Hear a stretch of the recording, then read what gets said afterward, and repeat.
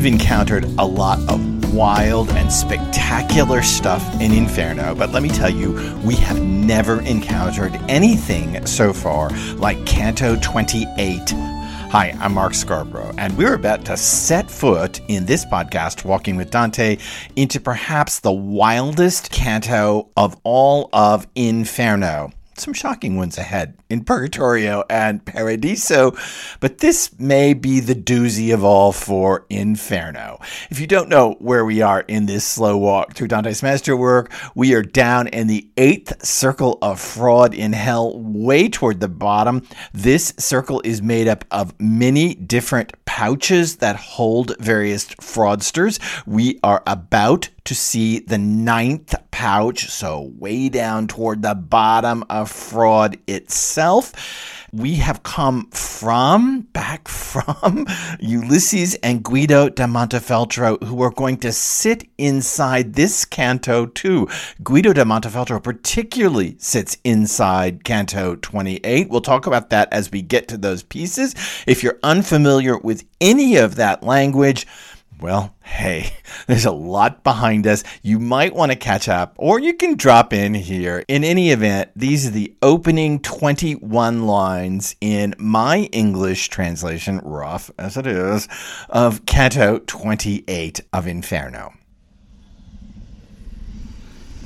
Even with unbound words, who could tell about the blood and the wounds that I now saw, even if he told the tale a bunch of times? For certain, no tongue could pull it off, because neither our discourse nor our memory has the open space to contain so much. If only all these people could be brought together again.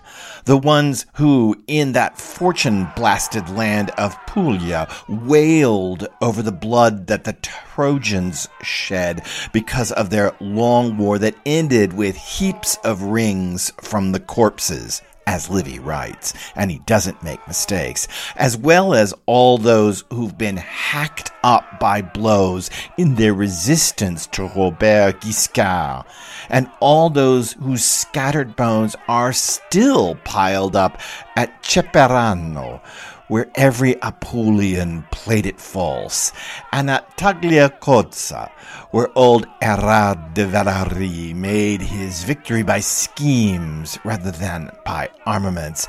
If some of these could display their run-through limbs and others their severed stumps, it still would not begin to come to terms with the horrid ways of the 9th pouch. That was a complicated passage, admittedly, super complicated because of all the historical referencing. We're going to go through that. We're going to start at the top of this passage with a reference to the Aeneid that has now become almost a trope in commentary that explains the opening lines of Canto 28. Then I want to talk you through the history. I don't want to go too deep into that history. It's pretty complicated that Dante starts out here with history, but I want to really focus on a couple implications from that history. And then I want to come back to those opening lines because I can't let go of the phrase unbound words. So let's get started. The canto opens, even with unbound words, who could tell about the blood and the wounds that I now saw, even if he told the tale a bunch of times? For certain, no tongue could pull it off, because neither our discourse nor our memory has the open space to contain so much. At this point in commentary, it's fairly commonplace to point out that this is a reference to what the Sibyl says at the end of her discussion of Tartarus in the Aeneid. I'd like to read you that passage. It's in Book 6. It's lines 625 through 627, and I'm using the fabulous new translation by Sarah Rudin, which is just gorgeous. If you want to read the Aeneid, I can't recommend more Sarah Rudin's new translation. She has an incredible facility with the colloquialisms of the Aeneid, and she puts it into much less austere language than some previous translators have done. This is the bit. Basically, Aeneas and the Sibyl have come to a certain point where Tartarus is ahead of them, the lowest pits of hell, in this tour of the underworld that Aeneas undergoes. The Sibyl has kind of explained who's down there, Titans and others. Phlegyas, who we know as a boatman on the River Styx, she explains is down there. Theseus, others are down inside deep Tartarus where Aeneas can't go. And at the end of all of that discussion of the incredible punishments down in deep Tartarus in the Aeneid, she says, 100 tongues and mouths, a voice of iron wouldn't allow me to describe the crimes in all their forms or list the punishments. This bit right here is seen as kind of the background text for the opening of this canto, where Dante complains that even if he used unbound words, he couldn't explain what he sees, or he couldn't contain what he sees inside this pit. This passage was pointed out by Dante's own son, Pietro di Dante, in a very early commentary on comedy, and it has since sat there. So we should just think, before we move on into the historical backgrounds of this passage, that it does begin with Virgil, or at least begins with a whiff of Virgil. It begins with a whiff of the poet who wrote about the founding of empire. That will become incredibly important to what's ahead of us, because empire is going to be at the crux of some of what goes on in Canto 28, and that we have this reference behind the scenes to the poet who wrote this hymn to Augustus and Rome and its glory as an empire. That we have this whiff of his words behind it says something, well, dare I say it, ironic about the passages that are to follow. But we'll get into that the more we get into Canto 28. Let's pass on to the difficult bits of history. I'd like to read you these lines, and again, if you want to follow them, they are on my website, markscarborough.com, or walkingwithdante.com, same place. You can read along my translation there. This is a difficult passage to translate. It's got a lot of torqued lines in it, some difficult twisted syntax that goes on inside of it, and it's hard to bring it into modern English. I took a few liberties here, I should tell you, in order to get it into modern English, but I'm trying to get as close to the sense as I think is there. So let me read you these lines. If only all these people could be brought together again. So now you hear that we're about to have a list, a giant list of all these people. The ones who in that fortune-blasted land of Puglia wailed over the blood that the Trojans shed because of their long war that ended with heaps of rings from the corpses, as Livy writes, and he doesn't make mistakes. Let me just say two things about this. When Dante here writes Puglia, he probably does not mean what you and I now think as the modern administrative district of Puglia. Rather, he means something about the entire southern part of the Italian peninsula. If you take it from essentially Gaeta and you go south from there, the Kingdom of Naples, and south from there, he's talking about that entire region, because the battles that go on here and the references that go on here are to a larger region than what we now think of as the modern bureaucratic administrative district of Puglia. So that's the first thing. And the second thing is the Livy reference, as Livy writes, and he doesn't make any mistakes. He's talking about Titus Livius, the Roman historian chronicler, born 59 before Common Era, died 17 Common Era. We're going to talk about this in a minute, but Dante may actually not know Livy. It's questionable. This has been a huge debate in commentary. Not all of what Livy wrote has survived to our day. And the question is, what part of that would Dante know? Would he know other parts besides what we know?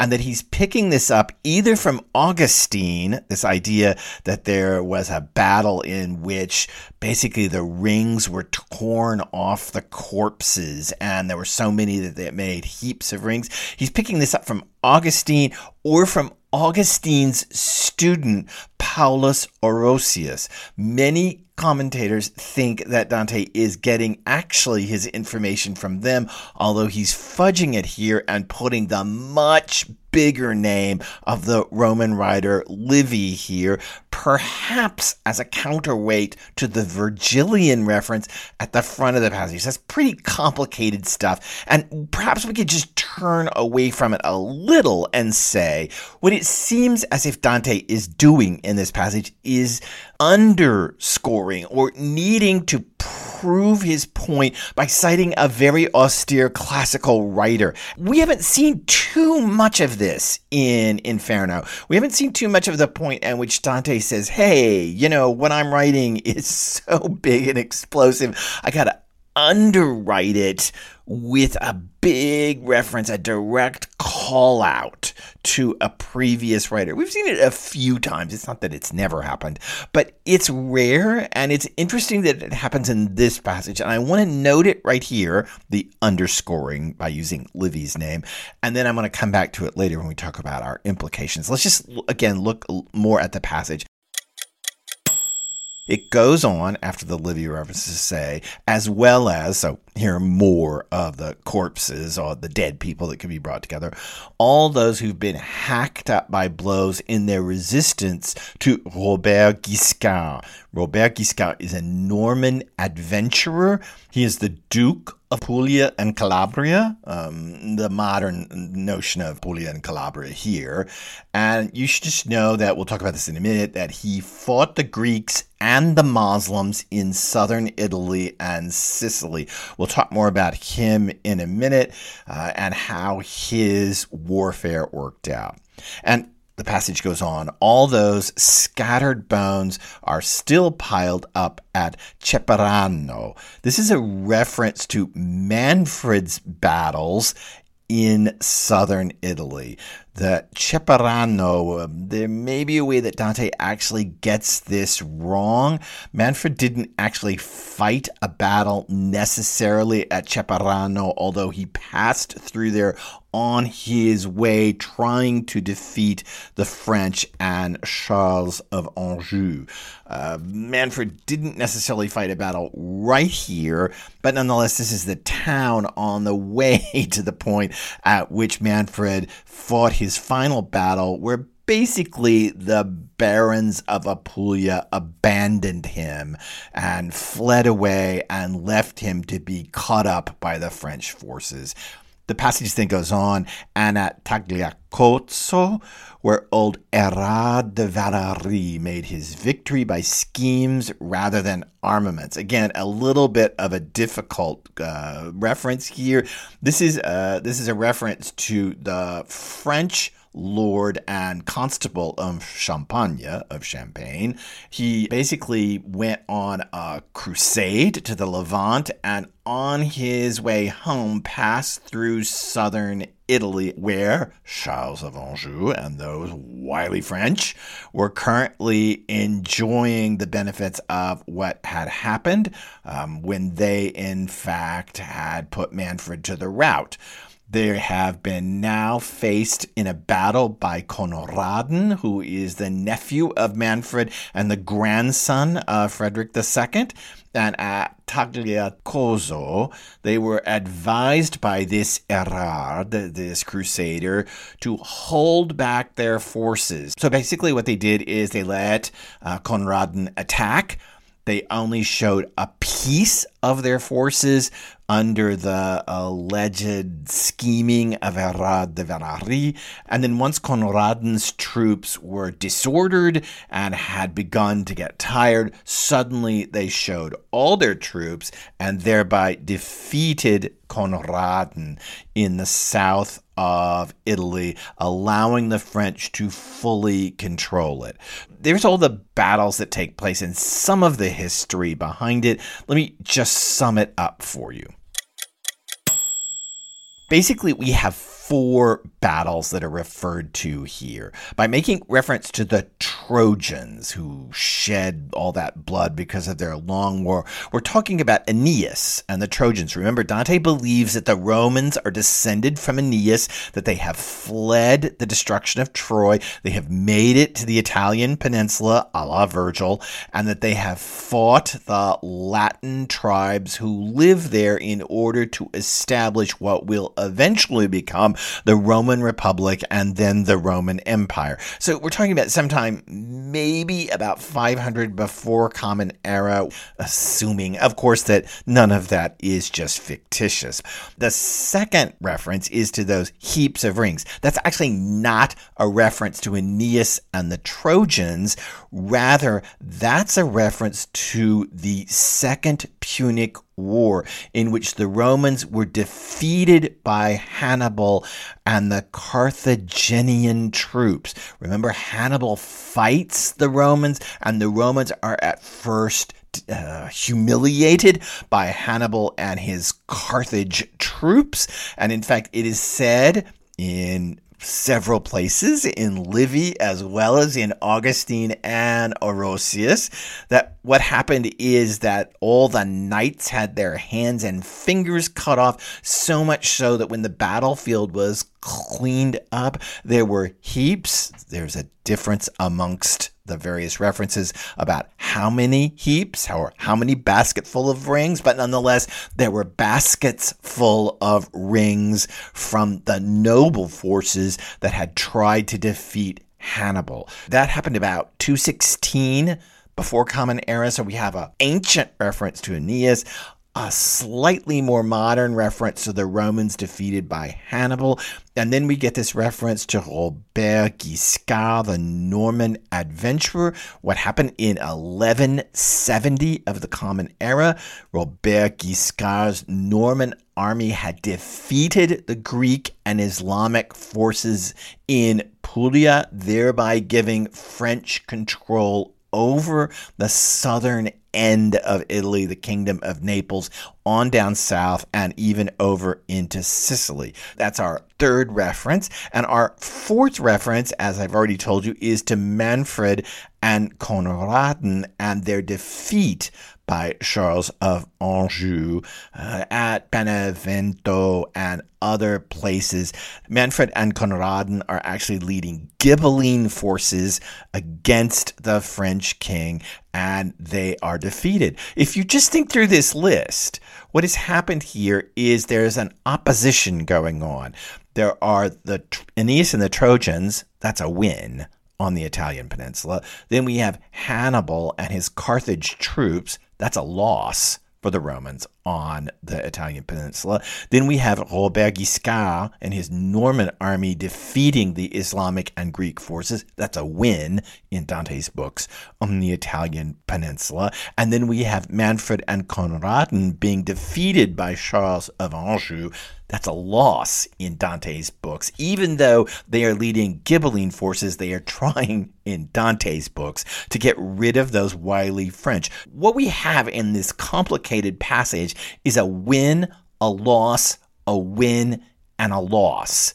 That seems extremely important for what goes on in terms of the larger argument in Canto 28, as we will discuss. But just think about this. Win, loss, win, loss. Think about the dualism there. Think about the bifurcation. Think about how things are split into twos. Win, loss, win, loss. This will all become very important to us ahead of us in the canto. And also, I should just point out before we get to any implications about any of this, I should just point out that we're talking about solidly Ghibelline territory, so not Dante's Guelph or Guelph, depending on how you pronounce it, not Dante's Guelph allies, but instead Ghibelline territory, and we are talking about more of our tour of the Italian peninsula. Remember, all throughout the Malebolgia, we've been passing through various cities in Italy, and now we have passed to southern Italy and the bloodshed and war there, and particularly a focus on the corpses, on the physical cost of war. We'll talk about that in a second. And finally, a third point. Oh, I got more points than I can even keep track of. A third point, again, this is all Ghibelline territory. And who'd we just pass through? Guido de Montefeltro. And who was Guido de Montefeltro? A Ghibelline mercenary warlord. So we're still staying in that political alignment of Guido, but now we're giving it this giant historical expanse. And that giant historical expanse involves bodies hacked apart. So let's talk about that. Bodies hacked apart and the implications. Here's the first implication we can draw from this historical survey of the bloodbath that is southern Italy, or Puglia, as Dante calls it. 1, we cannot determine based on win or loss who will end up where in the afterlife. This may seem an odd point because we haven't encountered all these figures yet, but many of these figures we will encounter in the future. We have already encountered Aeneas. He's in limbo. Later, we're going to encounter Manfred. In fact, Manfred will be the first soul that Dante the Pilgrim encounters when he begins to climb Mount Purgatory. And then way down the line, we're going to find Robert Guiscard up in paradise in the planet Mars, or in the circle of the planet Mars. Paradise is set up on the circles, the spheres of paradise, the circles of the planets. You'll note here that Aeneas is in hell. It's limbo, but it's still hell, and that was a win. That Manfred is in purgatory, that was a loss, and that Robert Guiscard is in paradise, and that was a win. Ultimately, your wins or your losses don't determine your final place in the afterlife. Your conquest or your defeat does not determine your eternal spot. This is a radical idea. Do I need to tell you, in a world of a crusading ethic, how this is such a radical idea? In other words, you don't necessarily get a spot in heaven just because you go on a crusade, or just because you fight a righteous battle, as Dante would think Manfred and Conradin were doing against Charles of Anjou. Just because you fight a righteous battle doesn't guarantee your place in the afterlife. Certainly it didn't guarantee Aeneas's place in the afterlife in any place other than in hell. This is a radical idea in a world torn apart by war, in which nationalism and tribalism are causing people to make all kinds of claims about their eternal fate based on who they defeated. And 2, remember what the Pope promised Guido de Montefeltro. The Pope promised Guido a preemptive pardon. It's the same thing that happened with Crusaders. The Pope made promises that if you went on crusade, even crusades inside of Italy and France, if you went on crusades, you got a preemptive pardon. Dante here seems to be saying, no, you do not. In fact, the bloodshed of this world has little to do with your final placement in the afterlife. No matter whether you believe in the afterlife or not, I don't care. No matter whether you believe in it or not, you've got to admit that is a radical idea. Here's a second implication that is even more radical. War is bloody hell. And this coming from a poet who lives in a world at war and who himself took part in some of these political machinations that led to bloodshed, who himself was probably at some very significant battles on the Italian peninsula. This poet, who could easily be a war poet, who could easily find himself celebrating the glories of, the soldiers returning home, this poet is suddenly turning to the idea that war is bloody hell. And how do you know that? Because there is a focus here on the human toll, blood spilled, limbs hacked apart, bones gathered together after a battle, severed stumps. This is the body in pain. And let me tell you that I think without a single doubt that Dante's point here is the cost of empire is the body in pain. And that is a tremendous change for our poet, for any medieval Italian who is forced into tribal allegiances. And you know what's really shocking about all of these bodies in pain and the horrible ways that they have been hacked apart? Some of them are Islamic. When the poet says, as well as those who've been hacked up by the blows in their resistance to Robert Guiscard, he's talking about the Greeks, of course, in southern Italy, but he's also talking about the Saracens, about the Islamic warriors there. And what is so shocking is that the Islamic wounds are being put on par with the Christian and the Italian nationalist or Italian tribal wounds. This should make you sit up. It's buried in the text, but there it sits. Allow me to divert out into something else. I want to divert out into a book that Elaine Scarry, her name is spelled Scarry, but pronounced Scary. Elaine Scarry wrote in the 80s, and that was quite fundamental to my dissertation. The book is called The Body in Pain, The Making and Unmaking of the World. And here's Scarry's point. Scarry's point is that pain is inexpressible. It unmakes language. The body in pain in the end becomes something that escapes language itself. And you even know this by being in pain, because when you are in severe pain, you genuinely cannot have a discourse rationally with anyone. In fact, you really often can't say anything except groan, wail, cry. You can shed tears, you can yell, you can holler.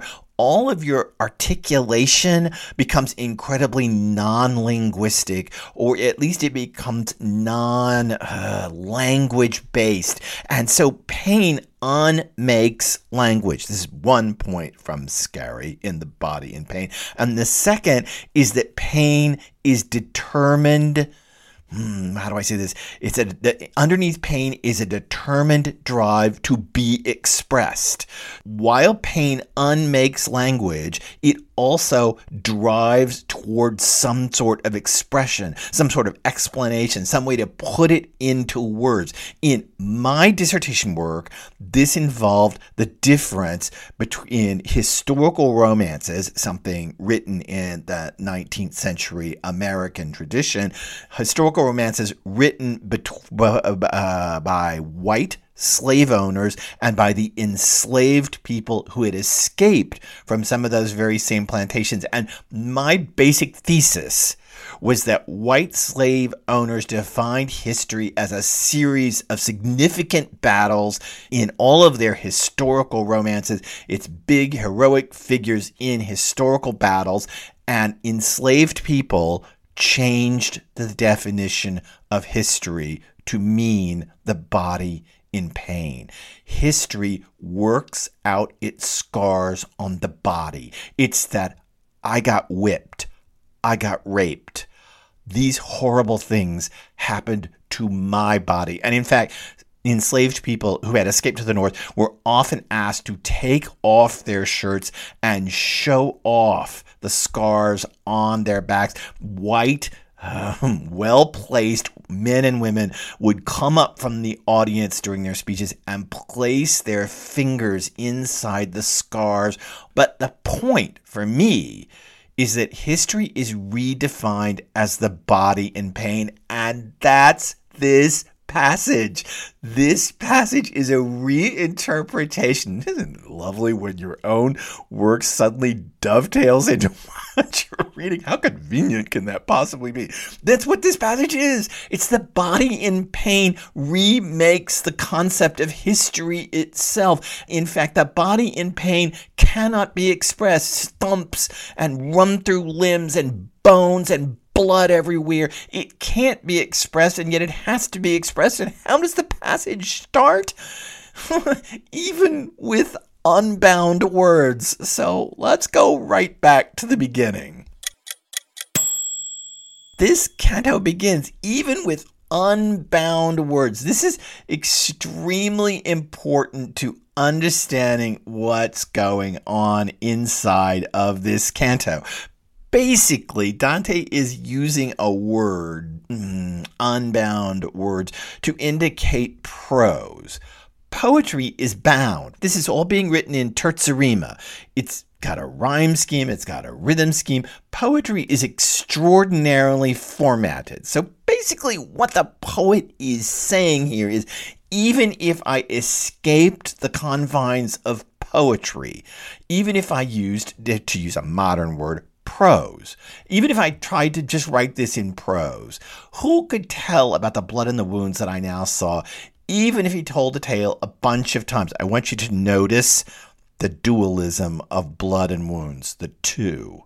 Remember, I told you win-loss dualisms? I want you to hear the dualisms here, blood and wounds. For certain, no tongue could pull it off, because neither our discourse nor our memory, notice the dualism, too, neither our speech nor our memory, neither our discourse nor our memory, has the open space to contain as much. This is one of the first times that the distrust of language has fully entered the poem. It has entered it before, but in the case of Canto 28 of Inferno, the distrust of language becomes the pronounced thematic. It becomes the center of how the canto will turn, and it opens it. There is no way to explain the destruction and, dare I say it, although these are souls in hell, the destruction of the body in pain I'm about to see. This will become an increasing thematic throughout comedy. That is, language can't handle it. It is oddly deconstructive, to use a modern word, deconstructive in terms of post-structural literary theory. That is, I am talking about that which language cannot talk about, which makes no sense, which itself is a rhetorical irony and even contradiction that causes the meaning and sense of the passage itself to come apart at its basic level. There is not a doubt here about the talent of the poet. Rather, there is a doubt here about the capacity of the language, because at that end, when it says, because neither our discourse nor our memory has the open space to contain so much, the word there is seno, which means something like hollow. There's not enough hollowness. There's not enough emptiness. There's not enough space, open, airy space inside discourse or memory to pull off the discussion of how much pain the body can endure. I link this up with the opening of the 8th Malebolgia, in which Dante tells us he needs to temper his genius with virtue. Remember that? Before we got to Ulysses, there was that small little discussion about, hey, from now on, after the crazy metamorphosizing thieves, I've got to figure out how to balance my genius, my talent, my native gifts with some notion of virtue itself. And then we come through the fraudulent counselors and out to this, which is that no amount of talent in the world can finally express the body in pain. And part of the rationale for this is that everything you try to say falls into dualisms. It falls into oppositions, A or B, plus or minus, discourse or memory, blood and wounds, win or loss. It all turns into a series of dualisms that underscore and finally deconstruct the linearity of the narrative being told about the body in pain. Wow, that was a lot to say. Before we pass out of this podcast, let's just read the passage one more time. Inferno, Canto 28, lines 1 through 21. Oh, this is wild stuff, and let me tell you, it's about to get wilder. So here's the passage one more time. Even with unbound words, who could tell about the blood in the wounds that I now saw, even if he told the tale a bunch of times? For certain, no tongue could pull it off, because neither our discourse nor our memory has the open space to contain so much. If only all these people could be brought together again, the ones who, in that fortune-blasted land of Puglia, wailed over the blood that the Trojans shed because of their long war that ended with heaps of rings from the corpses, as Livy writes, and he doesn't make mistakes, as well as those who've been hacked up by blows in their resistance to Robert Guiscard, and all those whose scattered bones are still piled up at Ceperano, where every Apulian played it false, and at Tagliacozza, where old Erard de Verari made his victory by schemes rather than armaments. If some of these could display their run-through limbs and others their severed stumps, it still would not begin to come to terms with the horrid ways of the ninth pouch. I hope you've enjoyed this episode of the podcast, Walking with Dante. It's a complicated bit here that opens Canto 28, but I think we got through it. Coming up next in the next episode of this podcast is perhaps the single most shocking sinner of all of hell, without a doubt, especially in the modern world.